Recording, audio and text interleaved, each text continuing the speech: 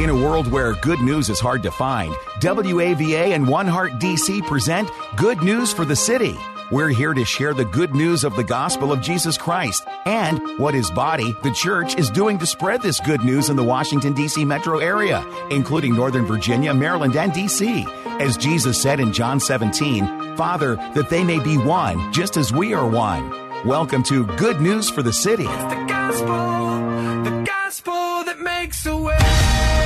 Greetings, folks, and welcome to Good News for the City, the radio broadcast ministry partnership between WAVA Radio and One Heart DC, right here on life-changing talk radio 105.1 FM, WAVA. My name is Dennis Williams. I'm Director of Ministry for WAVA Radio, and I want to welcome you to today's broadcast. Well, folks, get this one. Listen to this one. It's a story that started 9 years ago. A family of 6 began the process of adopting a little girl from Haiti.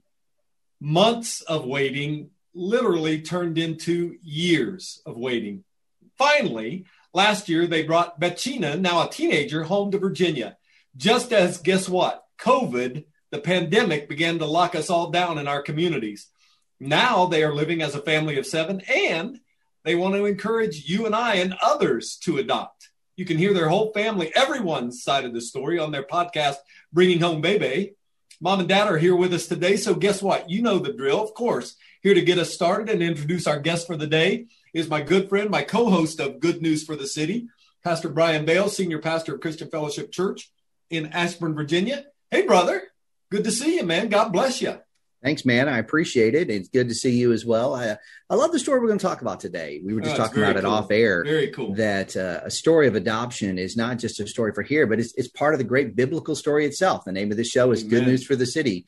And the good news, the gospel, is that we were separated from God. That's not the good part.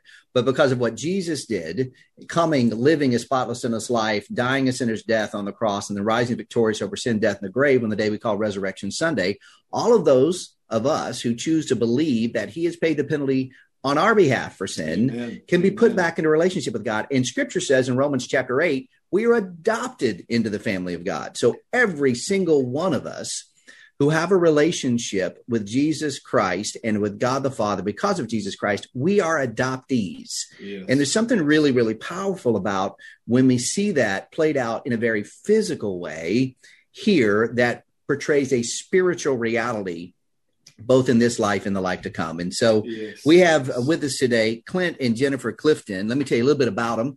Clint's the founding pastor of Pillar Church down near the United States Marine Corps base in Quantico. And for those of you who watch TV a lot, Quantico is actually a place, not just something they talk about on a television show, right? Indeed. The U.S. Marine Corps base in Quantico in Northern Virginia. He and his wife have been married since 2000. They have 5 children. He holds degrees from the Baptist College of Florida, as well as Liberty Baptist Theological Seminary. And he currently serves as the Senior Director of Resources for the North American Mission Board in Atlanta. Jennifer, as well, is very busy as a small business owner, and she's a homeschooling mother. And so, as we talked about already, they have certainly a family of 7. So I'm sure she stays very, very busy running all of that. But the focus of today isn't all of that, even though that's in the background. It really is this that you've introduced already, adoption. So Clint, Jennifer, thanks for being with us today.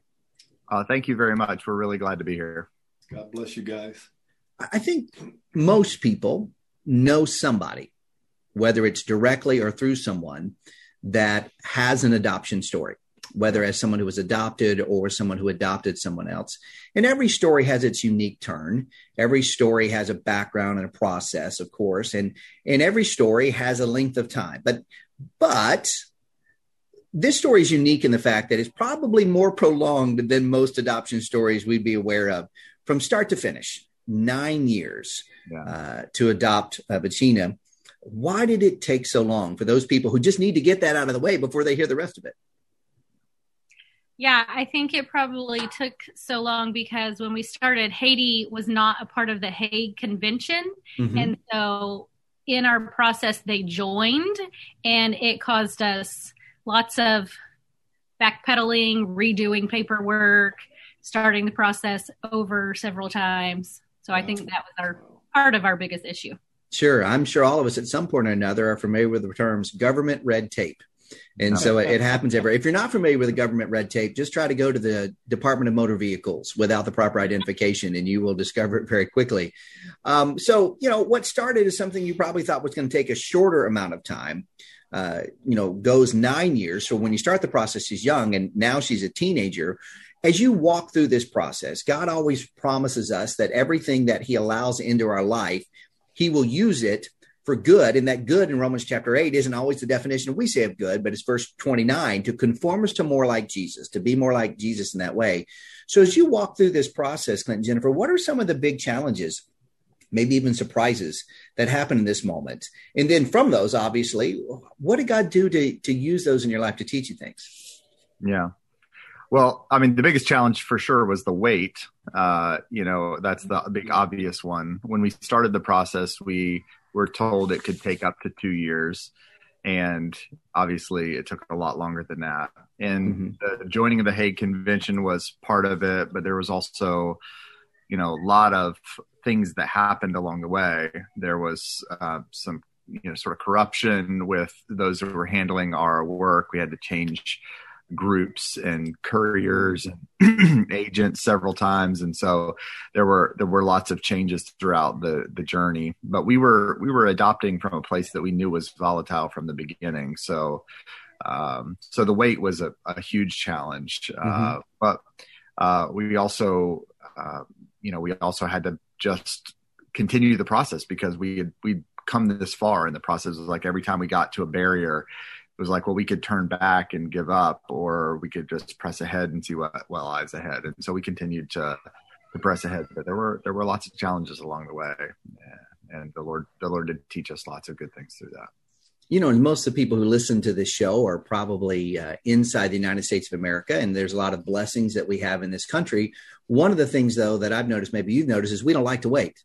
I mean, we don't like to wait for a coffee in Starbucks for, an extra 2 minutes or whatever it might be. It's all about quick. And now in the waiting, what did you feel as if God was doing in your own lives for those of us who have an aversion to waiting, especially under something that we want so deeply and seems to be something that's so good? And that is like bringing a child into a home that gives them a sense of security and hope. I think one of the bigger things that it gave us the opportunity was to focus on his mom.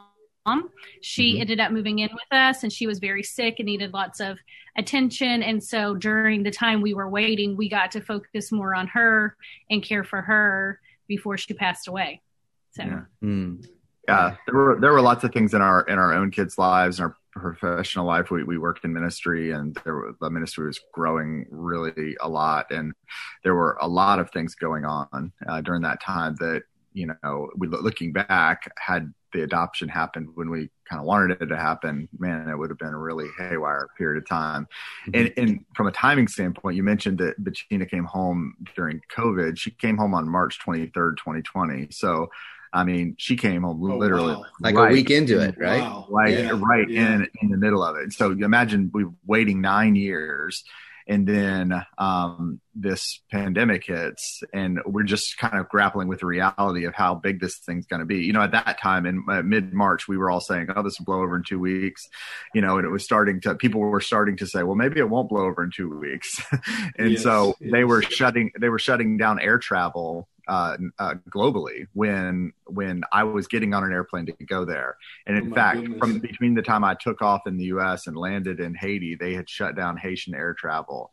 And when I got to Haiti, we were told there's no more flights going out. You're here, And so we ended up being there a little longer than anticipated. But there was, but looking back, you asking about what the Lord's done in that. The providence of that was that when we did get home, we had a year uninterrupted from our busy, busy lives where we got to know Bettina. And that's a lot of what we try to highlight in the podcast, and the Bring Home Bay podcast is like what a grace that was in our lives, that God gave us that. Yeah, I love it. I wanted to bring that out, especially because, intellectually, a lot of times we say we know God's timing is best. Yeah. I mean, but it's only when that tension, that moment where God's timing isn't lining up with what maybe our preordained idea is, I like to joke lots of times that I believe in God's plan, but too often I live this way. I present God's plan to him, my plan to God, and ask him to notarize it. And he's like, no, that's not how this works. Right. But when we actually then see it in retrospect, some of the ways that God's working and how he was blessing even this prolonged, it acts as an encouragement, because there are people that are most likely listening to this and are thinking to themselves, wow, that sounds discouraging from the adoption process. Having to wait that long and all that sort of stuff, but there are encouragements behind it. So for maybe someone who is listening right now on the radio, or someone said, hey, I know that you've been interested in adopting and handed in the podcast, you got to listen to the Cliftons talk about this. How would you encourage them to think about adopting, or maybe people who've just never even thought about it that maybe should? Yeah. Well, I one of the things that comes to mind for me is from an advice standpoint, and people ask us this a lot, actually. It's funny, you don't have to, we feel like the least qualified people to give advice about adoption because ours was so, awful in a sense. It took so long. So we don't feel qualified to offer out adoption advice. But I will say that we were advised in the beginning, somebody gave us the counsel not to see these children as our children until they were granted to us by whoever has authority over them now. And that advice ended up being great advice, because I see a lot of adoptive families get really, really emotionally wound up in the adoption process, and they don't think rationally through the process. So the truth is that Bachina, and we were originally adopting two children, Bachina and John, they were the responsibility of the Haitian government. And we were sort of applying to become their parents throughout that process. And that mindset of we're asking for this privilege or this opportunity to be their parents helped us to not, because it's different if I feel like those are my children and they're not being given to me. And if I feel like they are not my children, I'm hoping for the opportunity to become their parents. And I think that just really helped us. And Jennifer was super mature in that process. I mean, most wives that I know, I don't think would have handled it quite as good as she did, but she was very rational through the process and kind of, was hoping for the opportunity to bring them home, but we never felt entitled to that. Yeah. You kind of answered my question, Clint, because I was going to ask, where was she this whole time? I mean, I guess she was sort of the Haitian government was in charge of her, right?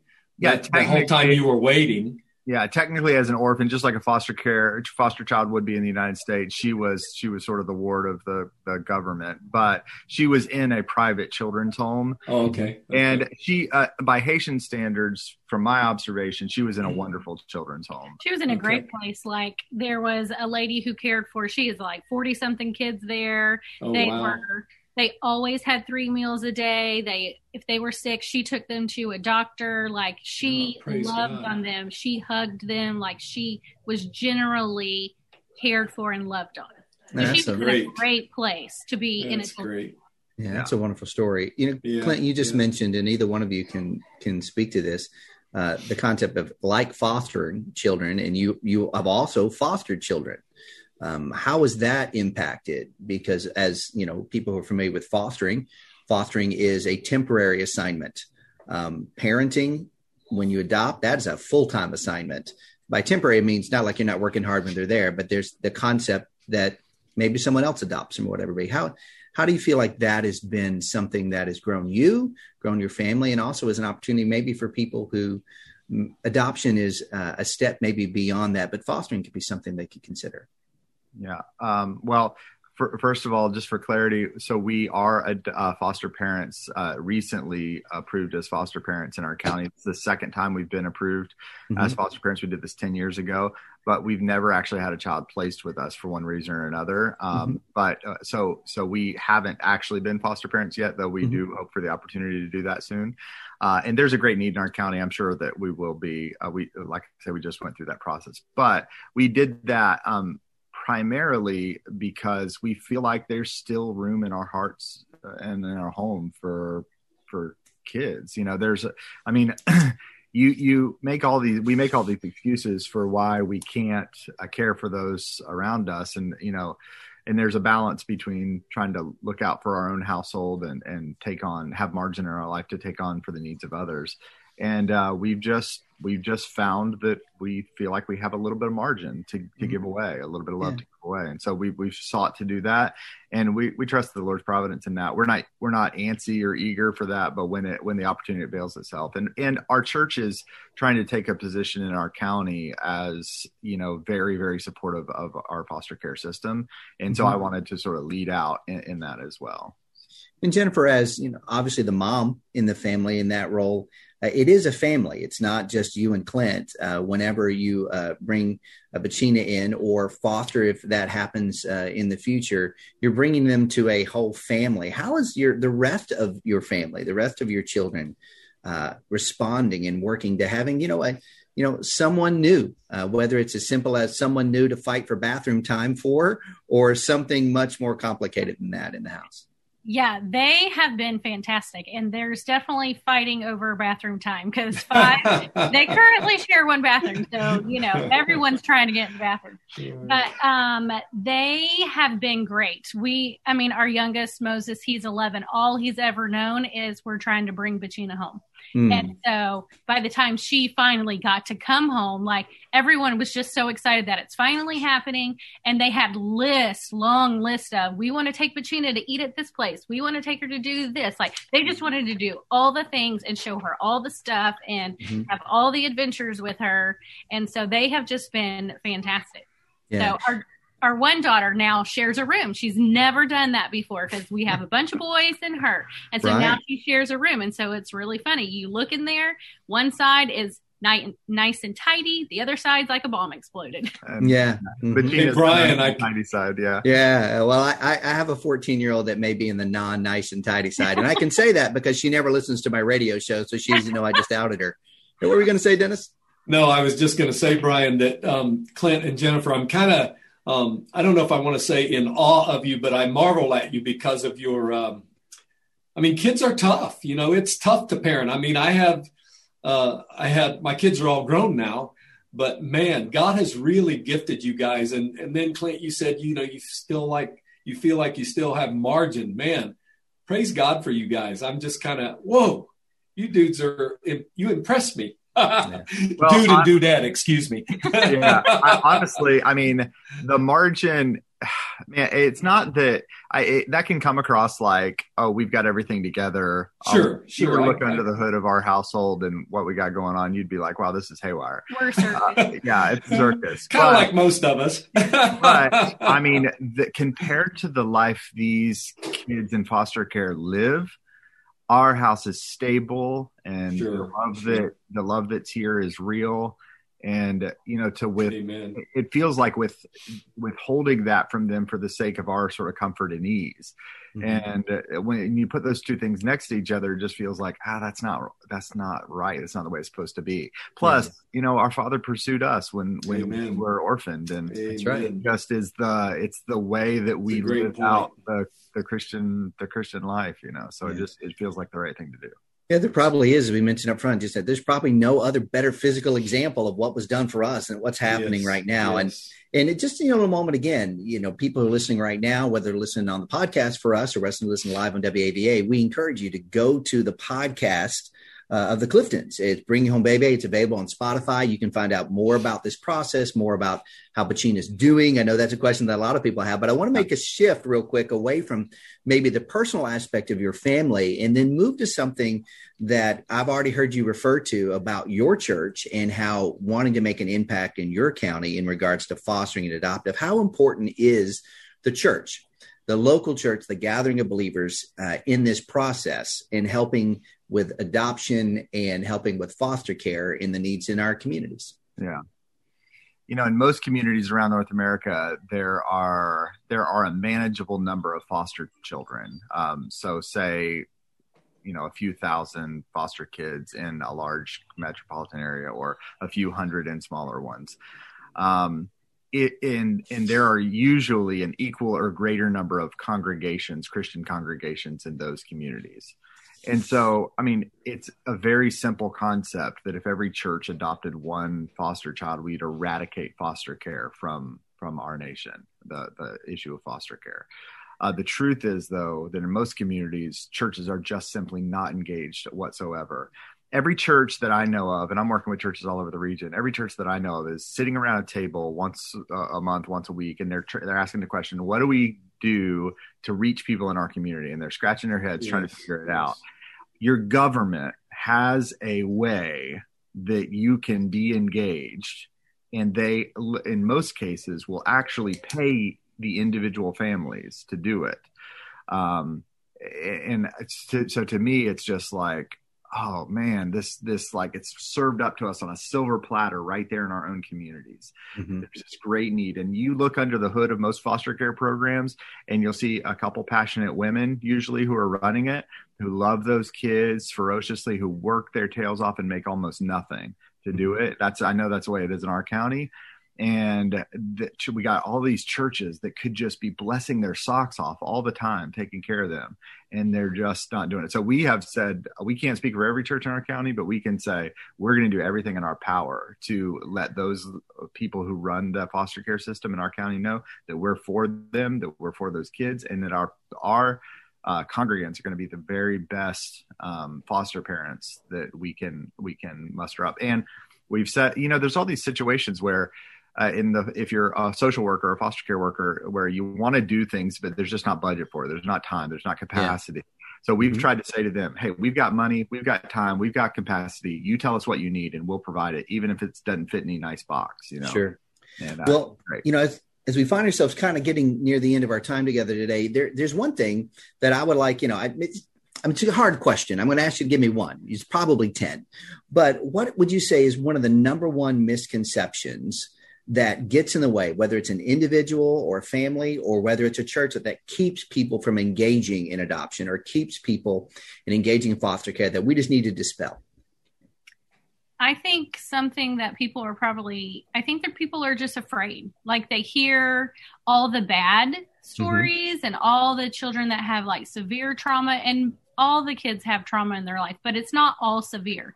Sometimes the children just need to be loved on and know they're in a safe place while their birth parents are getting help and healing. And so I think people are just afraid of what they might be bringing into their home. But if they know God's calling them to that, they should also know that God's going to protect them and provide for their family. I love that. God does not call us to anything. He also does not provide what we need in that moment, because he is the ultimate good father. Right. And what good father Matthew tells us is going to give his son a rock when he asks for bread, or a snake when he asks for a fish? What good father God in heaven is going to say, go adopt, and say, oh, by the way, this is, a snake, when, I said, here's a fish. And so that is great. Just, anything that you would just, as you go, you just want to say, hey, encourage someone with these words. We love to do that as we end the show from time to time. Yeah, I would just say, I recall this moment when we were over visiting the orphanage in Haiti for the first time, and we were our orphanage director put us to sleep in the room where all the kids were sleeping. We were kind of in the middle of the room, and all the kids are on bunks around us, 2 to 3 per bed, and we could sort of hear the surround sound of kids sleeping around us. And, I just remember us whispering, having a conversation, and just talking about, man, all the excuses that we had for why we can't do this feel so silly right now. And so I would just encourage you to put yourself in a position where you get to actually see and experience the atrocity of parentless kids, and just put yourself in that position so you can observe it. Because I think if you observe it and you love the Lord, there will be there will probably be an emergence of a desire to be a part of the solution. Well, thank you for coming and sharing your story and how you're allowing God in your life to be your part, to do your part, rather, is what I'm trying to say, in the solution that he's trying to bring. Dennis, as always, these are encouraging moments when we hear about people living out the good news. Oh, my goodness. Clint, Jennifer, God bless you guys, man. This is fantastic. It's always just not nearly enough time. So we are grateful to you for spending a few minutes with us. Hey, folks, you can hear the podcast, Bringing Home Bebe. It's available on Spotify, Bringing Home Bebe on Spotify. Also, you want to listen to this story again and get more information, you can go to goodnewsforthecity.com. That's goodnewsforthecity.com. Or you can always call me at the radio station, 703-807-2266. I will give you as much information as I can and get you in touch with Clint and Jennifer, if I can do that also. So give me a call. Hey, folks, thank you for joining us. God bless you all. We'll see you again next week. And remember, it's the gospel that makes a way. It's the gospel that makes a way. Thank you for joining us and listening to Good News for the City, a gospel partnership between WAVA and One Heart DC. This is a partnership movement which celebrates and seeks to accelerate the move of the gospel into the Washington, D.C. metro area. It is our prayer that through this radio broadcast ministry of Good News for the City, we will see transformed lives and communities, and more people responding to the good news of the gospel of Jesus Christ. We want to help bring unity to Bible-believing people and churches in order to multiply our impact in our city, and we would love for you to join us. You can learn more at goodnewsforthecity.com. That's goodnewsforthecity.com. Or you can go to WAVA.com, keyword good news. Or you can call us at 703-807-2266. 703-807-2266. And remember, it's the gospel that makes a way.